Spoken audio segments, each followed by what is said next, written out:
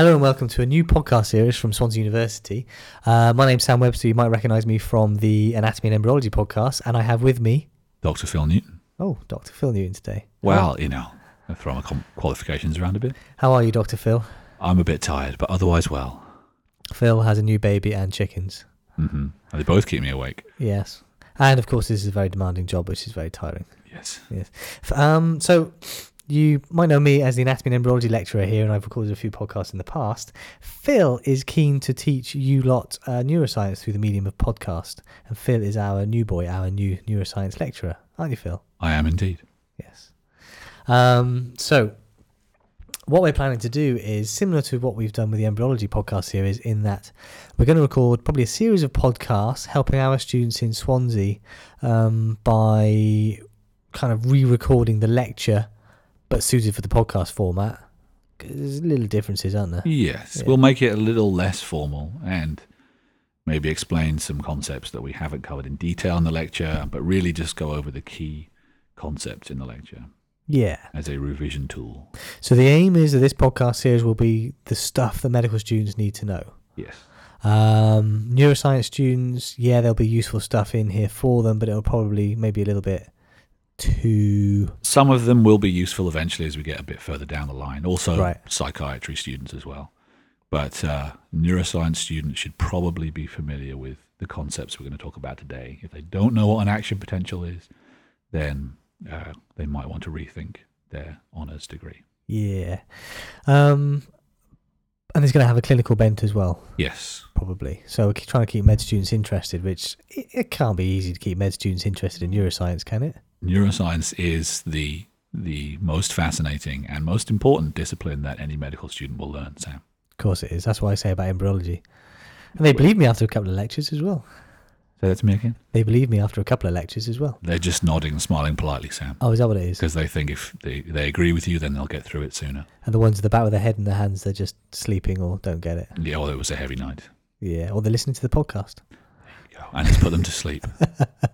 Well, I have heard it has been used for that before. Whatever it takes.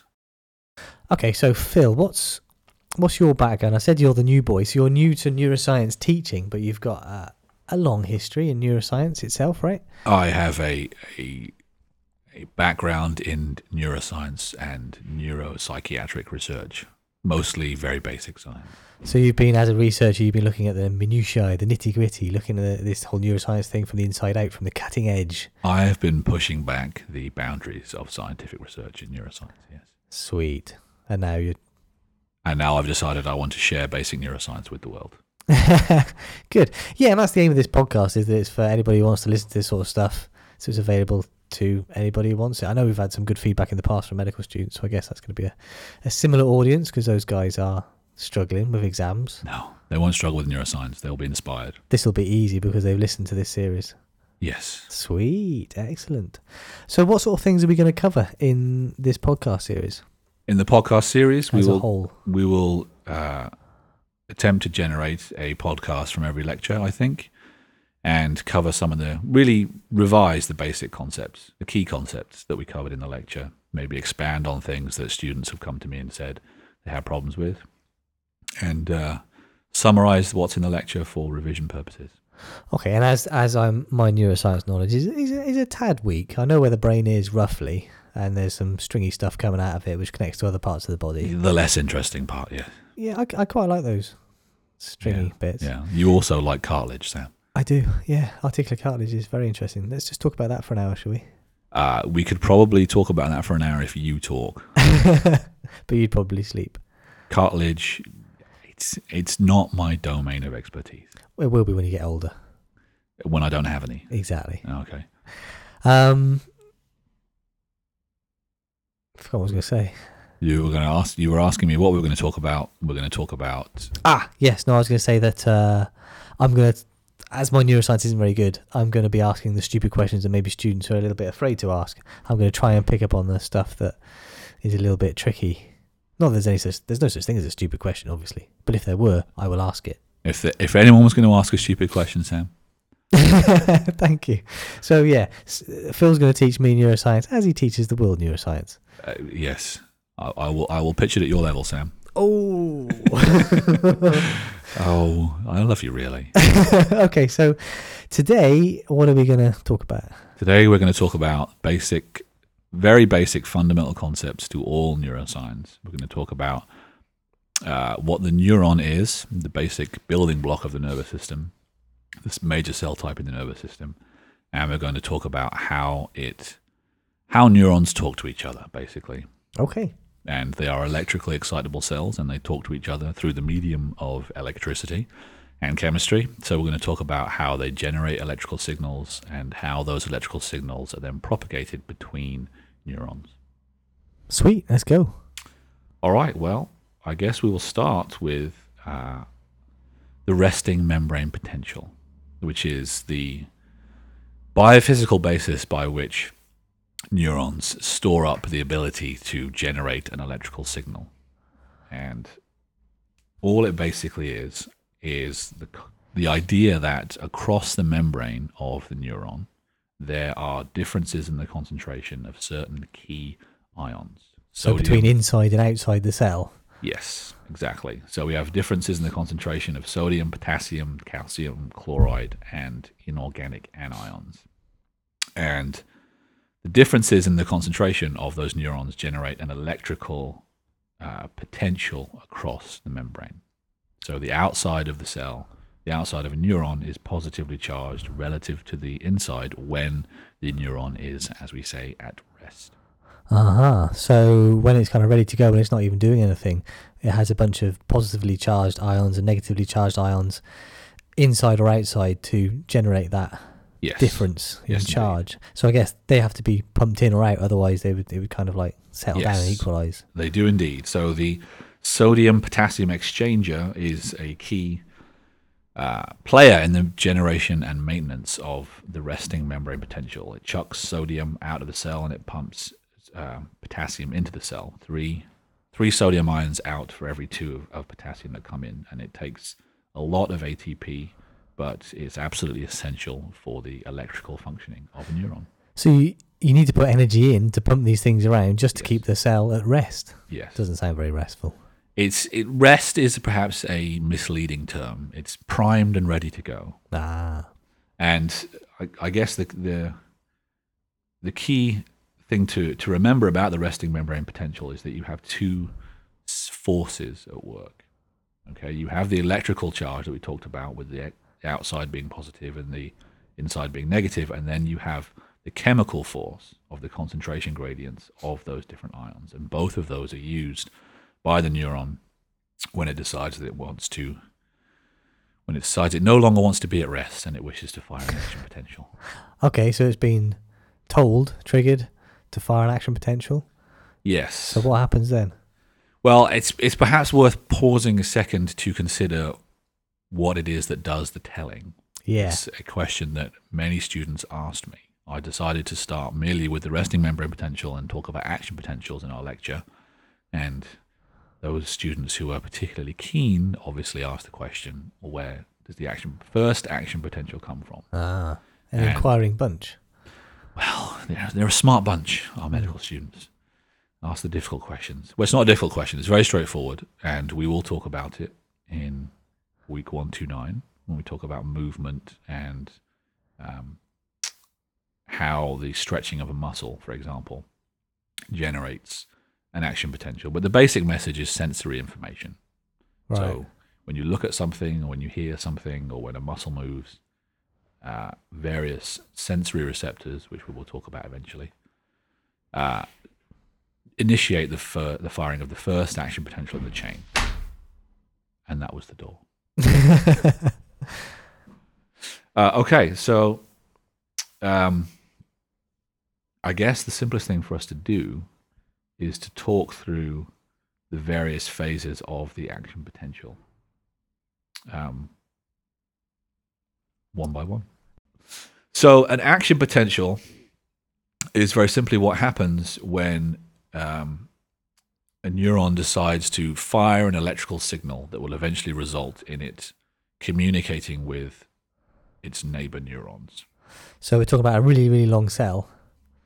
In many cases, yes. People's traditional view of a neuron, which they may have got in, say, A-level biology, as a very, very long cell traveling all the way down the spine, or from one part of the brain to another. There are very short, spindly, stubby neurons in many parts of the brain. But if we imagine we got a really, really long cell, yes. So the action potential then is how that signal is going to down the length of that cell. Exactly. So being the descriptive term. It's not a noise I can make. I don't think my mouth is shaped that way. I could say ping, perhaps. Ping, okay. And I've lost me. All right. Sorry. Okay. So what we'll do is we'll talk about how the signal comes into the neuron to start with. Yeah. And how it is initiated, and then how it travels down the neuron, and then what happens when it gets to the end of the neuron and wishes to transfer across between neurons and start the whole process again on another neuron. Okay. So at the beginning, we have the binding of neurotransmitter released by, shall we say, our previous neuron onto our current neuron. Okay. And that neurotransmitter opens ligand-gated ion channels. Ooh. I know, it's fascinating and exciting stuff. So these ligand-gated channels will open and allow sodium to flood into the neuron. Okay? Now, our resting membrane potential, we talked about there being differences in the concentration of various ions. Yeah. There's a lot more sodium outside the cell than there is inside the cell. Yeah. Okay, so there's a concentration gradient. Yeah. You open up a hole through which only sodium can travel, and thus sodium comes pouring into the cell down its concentration gradient. So your neurotransmitter binds onto the ligand-gated channel, opens up the channel, whoosh, in it goes. Whoosh, indeed. Sodium comes whooshing in. And the result of that sodium whooshing in down its chemical gradient is to affect the electrical potential across the membrane of the neuron. Okay, so that local change in membrane potential raises the potential, raises the resting membrane potential to what we call threshold. Okay, so you have a local depolarization caused by the opening of these ligand-gated ion channels. When that reaches a certain point, then we have voltage-gated ion channels that sense a change in membrane potential. Yeah. They then open and allow sodium to flood in, and then we have the beginnings of an action potential. All right, and those, I guess, are staggered all the way down the length of the neuron. Yes, indeed. And it goes bum, bum, bum, bum, bum, bum, bum, bum, bum, bum, bum, bum. Whoosh. There is no change in the frequency or intensity of the bump. Is a key concept in the action potential. It does not change its intensity as it travels down the neuron. But we'll get to that later on, don't worry. But we get the idea. Yes. Okay. It's something I didn't really mention in the lecture, and it's worth emphasizing. You can have a few receptors activated, a few ligand-gated channels open. That may not be enough to trigger an action potential. You have to reach this phenomenon that we call threshold. Yeah. Which, for those who are interested in the numbers, is approximately minus 40 millivolts. Okay. All right, so once we've reached threshold, our voltage-gated sodium channels open, and then things happen very, very quickly. Okay, sodium comes flooding into the cell very rapidly, and the resting membrane potential is effectively turned on its head. Okay, the chemical gradients get all messed up, obviously, because sodium comes flooding in. This messes up the electrical gradients, and the cell depolarizes. Okay, and this happens in a local fashion. Okay, so it starts, it's a case of simplicity, it starts at the beginning of the neuron, and as we'll talk about in a few moments, then travels down the neuron. So the voltage-gated sodium channels open, and the cell neuron fully depolarizes. And once it reaches a certain level of depolarization and it's chocked full of sodium, then the sodium channels close. And this is what we call the peak of the action potential. Right. And this is a very key point, key phase. Reaching this peak, filling up with tons of sodium, triggers the opening now of voltage-gated potassium channels. Right. Okay, so the rising phase initial phase, the reaching the threshold, and the rising phase all involve sodium. Yeah. Once we get to the top of the action potential, we then initiate what we call the falling phase, and we open voltage-gated potassium channels. Right. Okay, which then allow potassium to flood back out of the cell. Okay. Okay, so you have two positively charged ions moving in opposite directions. Yeah, I think I see where this is going. And what happens is eventually we end up back down at our resting membrane potential. Yeah. Okay, so our chemical balance is all messed up, but our electrical balance is maintained, not maintained, it's restored by letting sodium go flooding out of the cell. Potassium. Potassium, yeah. They're all the same, aren't they? You know? Positively charged, small, you know. They set on fire when you put them on water. That's sure.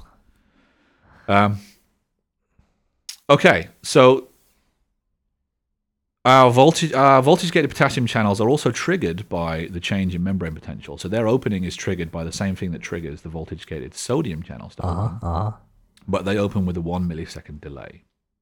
What does that mean? Why is that relevant? That means you, rather than having them opening at the same time and the chemical gradients cancelling each other out and there being no change in the electrical signal. Yeah. Because the potassium channels open with a 1 millisecond delay, you get this electrical signal generated. That allows that peak exactly to occur. Exactly. And it allows the action potential to remain local, as it were. Okay. So you have this all happens in a very local fashion. And then if you imagine the action potential is occurring in a very small section of the neuron, that section then travels down the neuron. Okay. Okay. But as more sodium floods into a particular area, in the one particular locality, it triggers the action potential. But that sodium diffuses out either side, and where it diffuses forward, it then triggers the opening of more voltage-gated sodium channels. So more sodium comes in, which diffuses out in front, which et cetera, et cetera. Does that make sense? Yes, absolutely. You can see how that works now. You are looking enraptured, Sam. I am. Well, this is more interesting than I thought it was going to be. Is it more interesting than articular cartilage? No. It's more interesting than it was when I first did it 15 years ago. Okay. Well, we'll work on it. Don't worry. And it's actually a concept I meant to mention at the very beginning. This is, if you think these concepts are in any way difficult, this is the most difficult neuroscience will be as part of the medical course, at least. I don't believe you. Nothing we do from here will be more complex in a biophysical sense. Okay. All right. Good. Yeah, I look forward to that then. I know. So it's downhill from here. All right, so where were we? Falling phase. All right, so our sodium has done its thing, has gone tanking out of our cell. And what happens is our neuron overcompensates ever so slightly. You can think of it as it letting too much potassium out. Right, yeah. And so having gone from the threshold to the rising phase, to the peak, to the falling phase, we now enter a period called after hyperpolarization. Okay, where the membrane potential dips below what it was at rest. Right, okay. And the only thing you really need to remember about this phase is the concept that because the resting membrane potential is dipped below what it was at rest, it is now harder to fire another action potential. Okay, and this is just the period where basically the neuron sorts itself out. Its sodium-potassium exchanger sorts out the... it's got to start pumping the ions back around again to get back to that resting phase. There's a little bit of a delay then before you can use that neuron again. Exactly. So it prevents... it allows the neuron to recover, prevents it from becoming chemically exhausted, and prevents wild and uncontrollable action potential firing. So how big is that delay normally, roughly? On a time scale, it's about a millisecond. Right. It's huge. Our neurons are pretty quick. Yeah, they are, aren't they? The whole firing of an action potential from initiation back to the maintenance of the resting potential is about 3 milliseconds. Wow. With the peak occurring just before 1 millisecond. That's why you're so smart, Sam. Because your neurons act so quickly. I'm glad they act quickly. If only a bone grew. the same rate. Huh? Yeah, I'm sat here with a broken foot. It's not repairing that quickly. And he hasn't mentioned it at all until this point. Yeah, I'd forgotten it was there. I was so interested in this, I forgot it was there. I'm glad it's good for something. The analgesic effects of neuroscience lecturing. Yes, I'm going to use it to sleep to later. All right, so what we're talking about. All right, and an analogy that has been used, and I guess maybe used again, is that the after hyperpolarization phase, or what we call also the refractory period, is a bit like when you flush the toilet. The cistern has to refill before you can flush it again. Yeah, okay. All right. Yeah, good.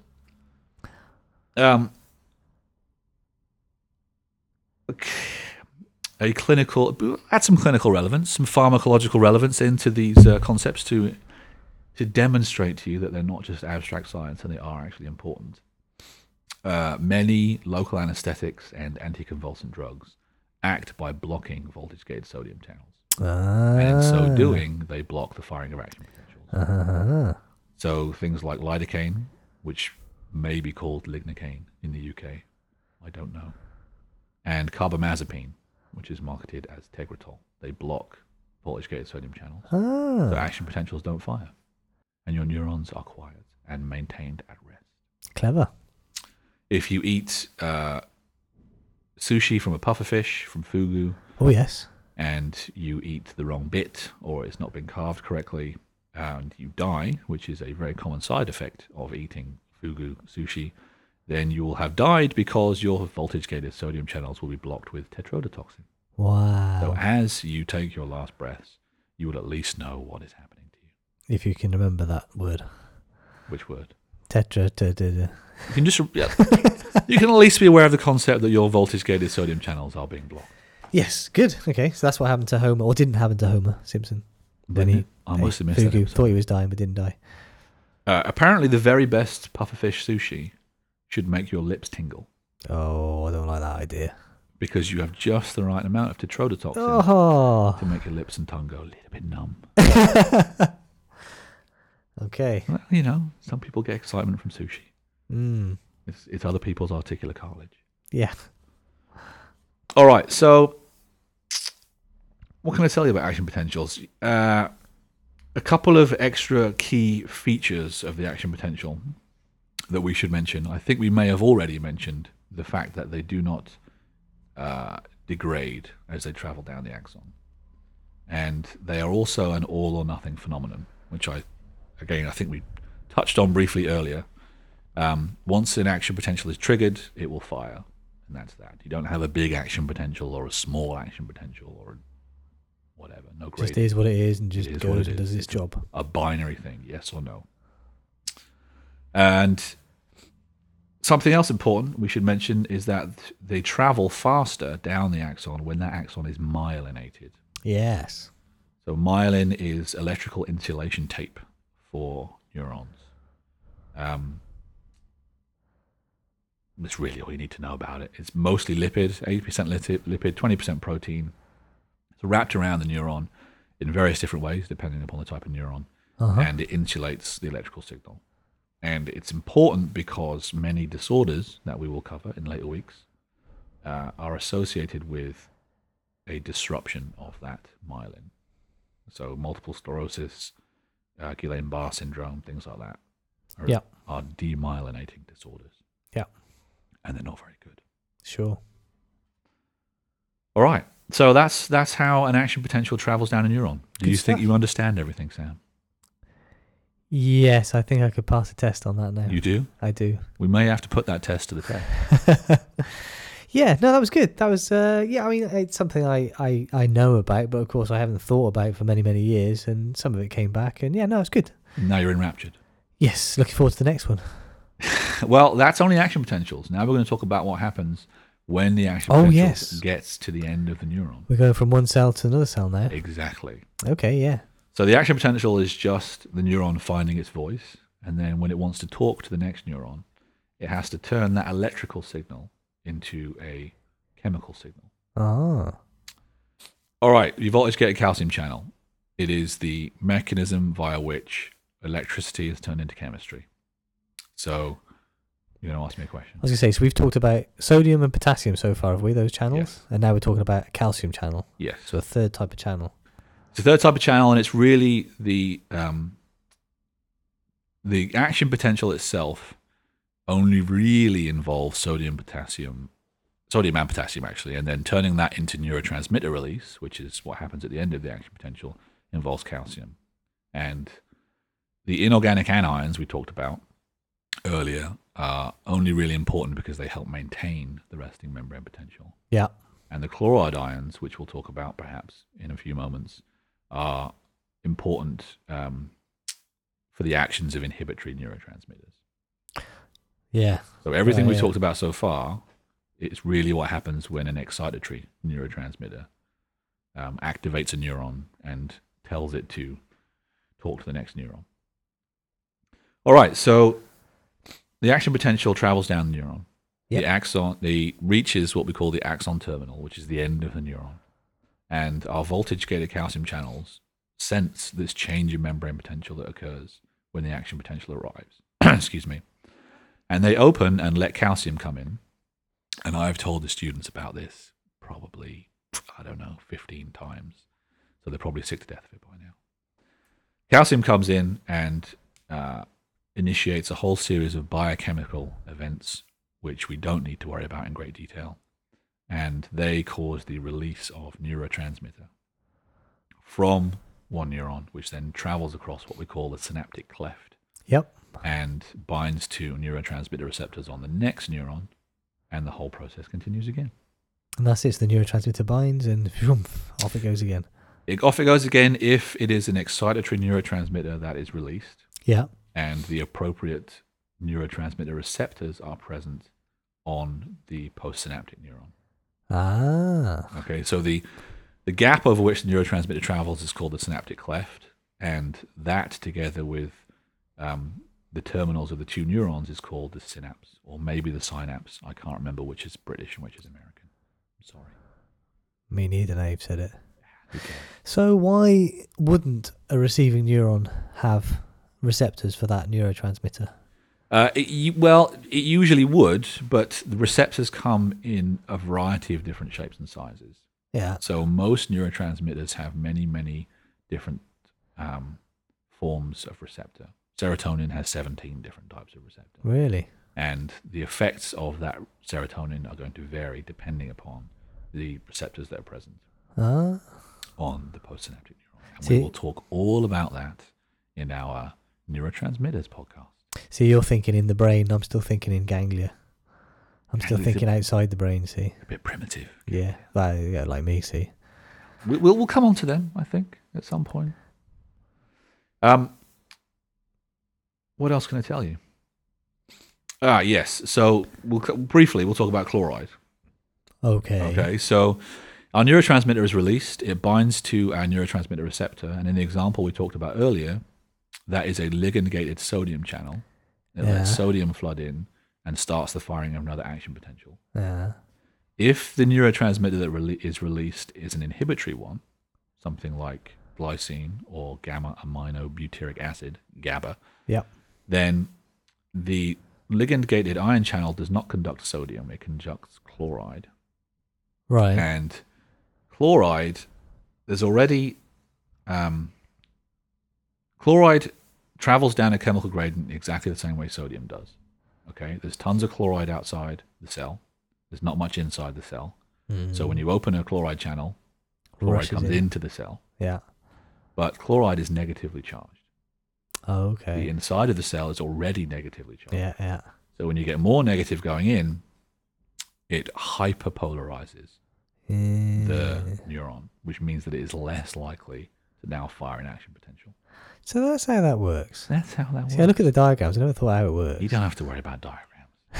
I should show you some of my fascinating animations if you have time, Sam. Yeah. I know that the students particularly appreciate them. Good. Yeah. They laugh at mine. They laugh at mine too. Oh, okay. When I show them for the 25th time. I don't think it's a particularly amused laugh. It's more of a sort of sympathetic. It's the sad little man with a sad little picture. Yeah, that's what I get, yeah. Oh, well, at least we're the same. Yeah. So yeah, that's pretty much how it works. That's pretty much all you need to know about action potentials and resting membrane potential and neurotransmitter release. Good, top stuff. So now we know how it all works. What is it we're going to talk about next? Do you know? As in the next podcast or the next lecture? The next lecture that the students will have received will have been a little bit of an aside about the neurobiology of appetite regulation, which we will talk about eventually before the exams to generate some revision material. But in terms of this theme, the next thing we'll talk about is neurotransmitters. Okay. We'll talk about all the different neurotransmitter types, their different types of receptor, what the different functions are, what some drugs are that block them, activate them, etc., etc. Okay, sounds good. Add some detail. Yeah, add some detail and then, see how it all hooks up. Yeah. Piece of cake. Good stuff. Yeah, no, I'm okay. I'm still with it. You are? You sure? Yeah, I think so. Does your foot still hurt? I'll keep it up. No, I forgot it was there. So I did suggest that the students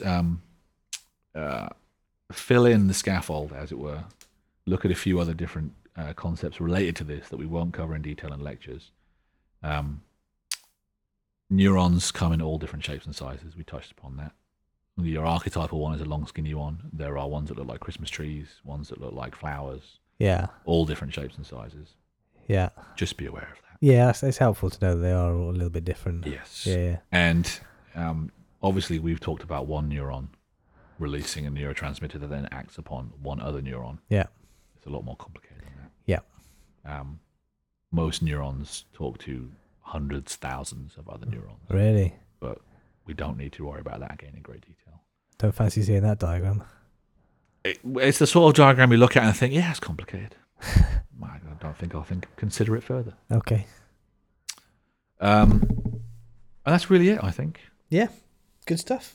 Okay, so when are we going to punch these out? Kind of one for each lecture-ish, once every now and then again, once a month? I think we'll try and make one for each lecture, and then maybe if there are concepts or subjects that lots of people have the same question about, then we might generate another podcast to address those questions. Yeah, if you have any specific questions, you can send us a request to s.v.webster@swansea.ac.uk, and maybe we'll talk about it. Okay. Yeah. I have a request for that email address. I'd like to send you £1 million. I'm a Nigerian bank. Yeah, thanks. Anytime. I've had a few of those. Well, thank you, Phil. I think that was good. It was a pleasure. All right, we'll do this again next time. Okay, see you later. Ta-da.